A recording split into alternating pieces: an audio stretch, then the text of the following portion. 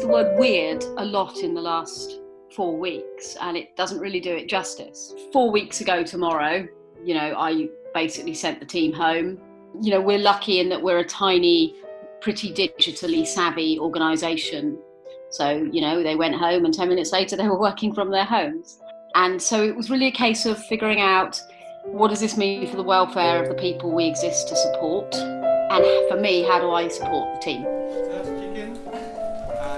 That's my chicken. I'm not sure. Not sure. I will check. I didn't realise just how much of an impact you can have on one person's life. I think that was the biggest thing for me, to be able to work with so many different people from so many different backgrounds, different vulnerabilities, different life stories, different experiences.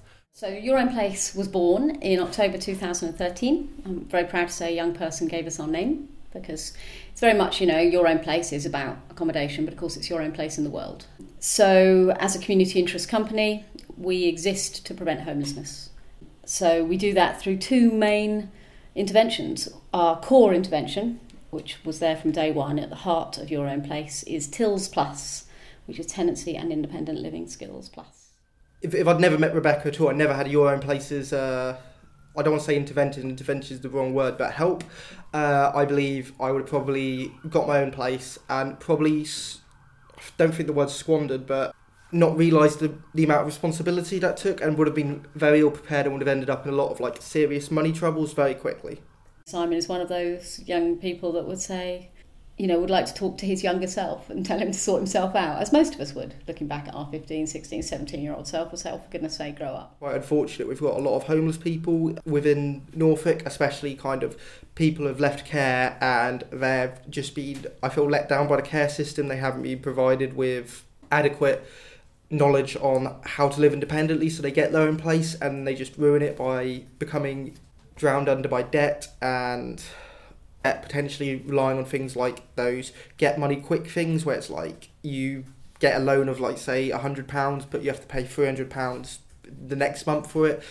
A lot of kids like that, especially who don't have families to help them, end up in situations like that. I hope everyone had a good lunch and the pizza was okay. Yes, sorry it took a little while. I think it will give them not all the knowledge, because no 3-day course can make up for an absence of love, nurturing, well-being and parental support. But what it does is instill confidence. What it does is give people the idea of what questions they do need to ask and where to go for that help. It really is.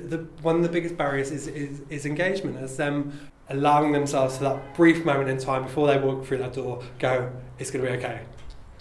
Having that moment of going, it's going to be okay. Our day's going really well so far. Everyone's super smiley and super engaged, which is a success already for us.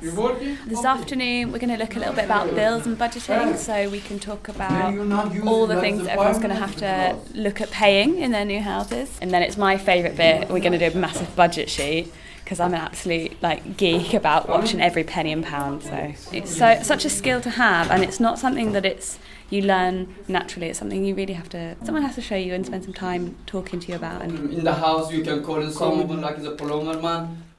So we use this pinpoint facilitation, which is very big in Germany and Russia.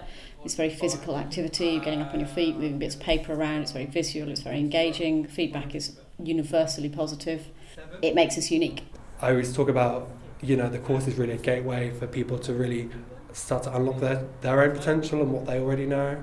That's why I like to think anyway, is that we just happen to be the key to help them unlock everything else they need.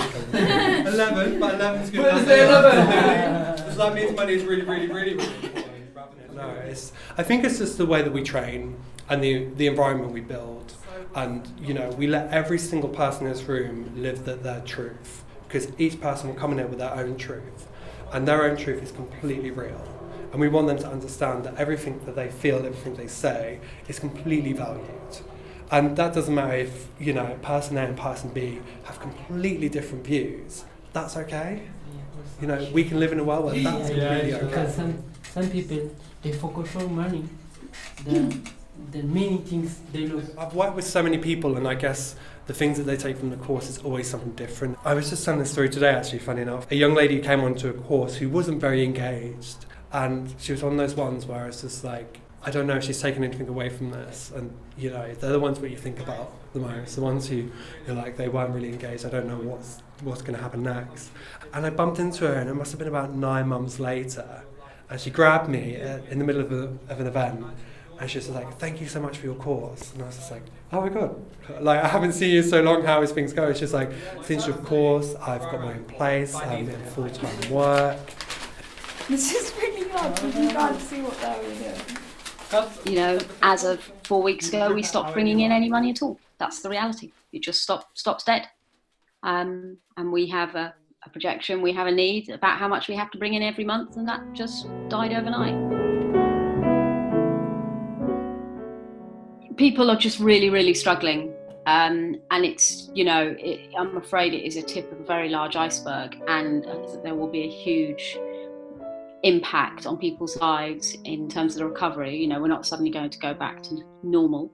And as I say, those that are more on the edge than others, I'm afraid, feel they may have to take drastic measures, and that's really hard. But, you know, we are trying to find solutions. We are taking our training online. We are, you know, as we speak, designing really exciting ways of developing it online whilst maintaining our values, whilst maintaining our human connection, doing it in a new way. And that's really exciting. And there is, without a shadow of a doubt, we will reach people we won't reach face to face, because no one size ever fits all. So digital is not perfect, face to face is not perfect. What we have is another string to our bow.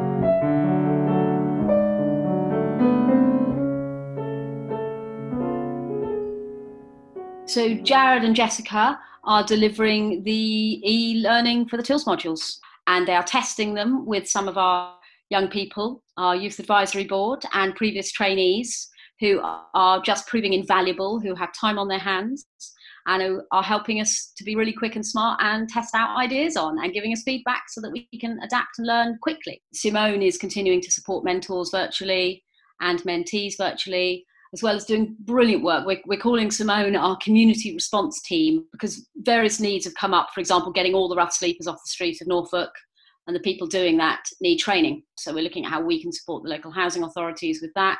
Tom is supporting our youth advisory board and mentees. And again, he's finding from going from a project that probably has a meeting face-to-face with this group once every 6 weeks, he now sees them virtually, weekly, and feels they are more engaged than ever. Whereas getting them in a room across a large rural county, people without incomes, people with other barriers, people with anxiety, doesn't work for everyone. So there are some real learning, and we're going to get together this week and have a strategy meeting to look at, okay, so going forward, if we're back in the office and doing anything, if we survive, you know, let's do an exercise where we say, well, what do we ditch and what do we keep? Because it's not just about turning the clock back. It's kind of, well, going forward, what have we learned in the last 4 weeks that we want to keep doing? And what have we stopped doing that we think, well, why did we do that? Let's ditch that. So that's going to be a really interesting exercise. I've always thought you've got to move forward and carry on. And no matter how bad it is now, it will get better. There's been some times where it's felt terrible, it's felt horrible, like nothing's going to get better, but I knew it was going to get better at some point because it's been better before. And it's the whole thing of once you've hit rock bottom, you can only go up.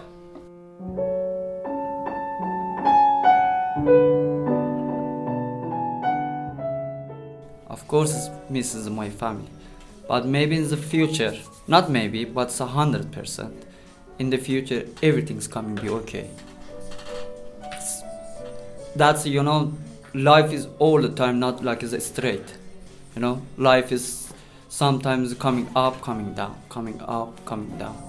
Life is different.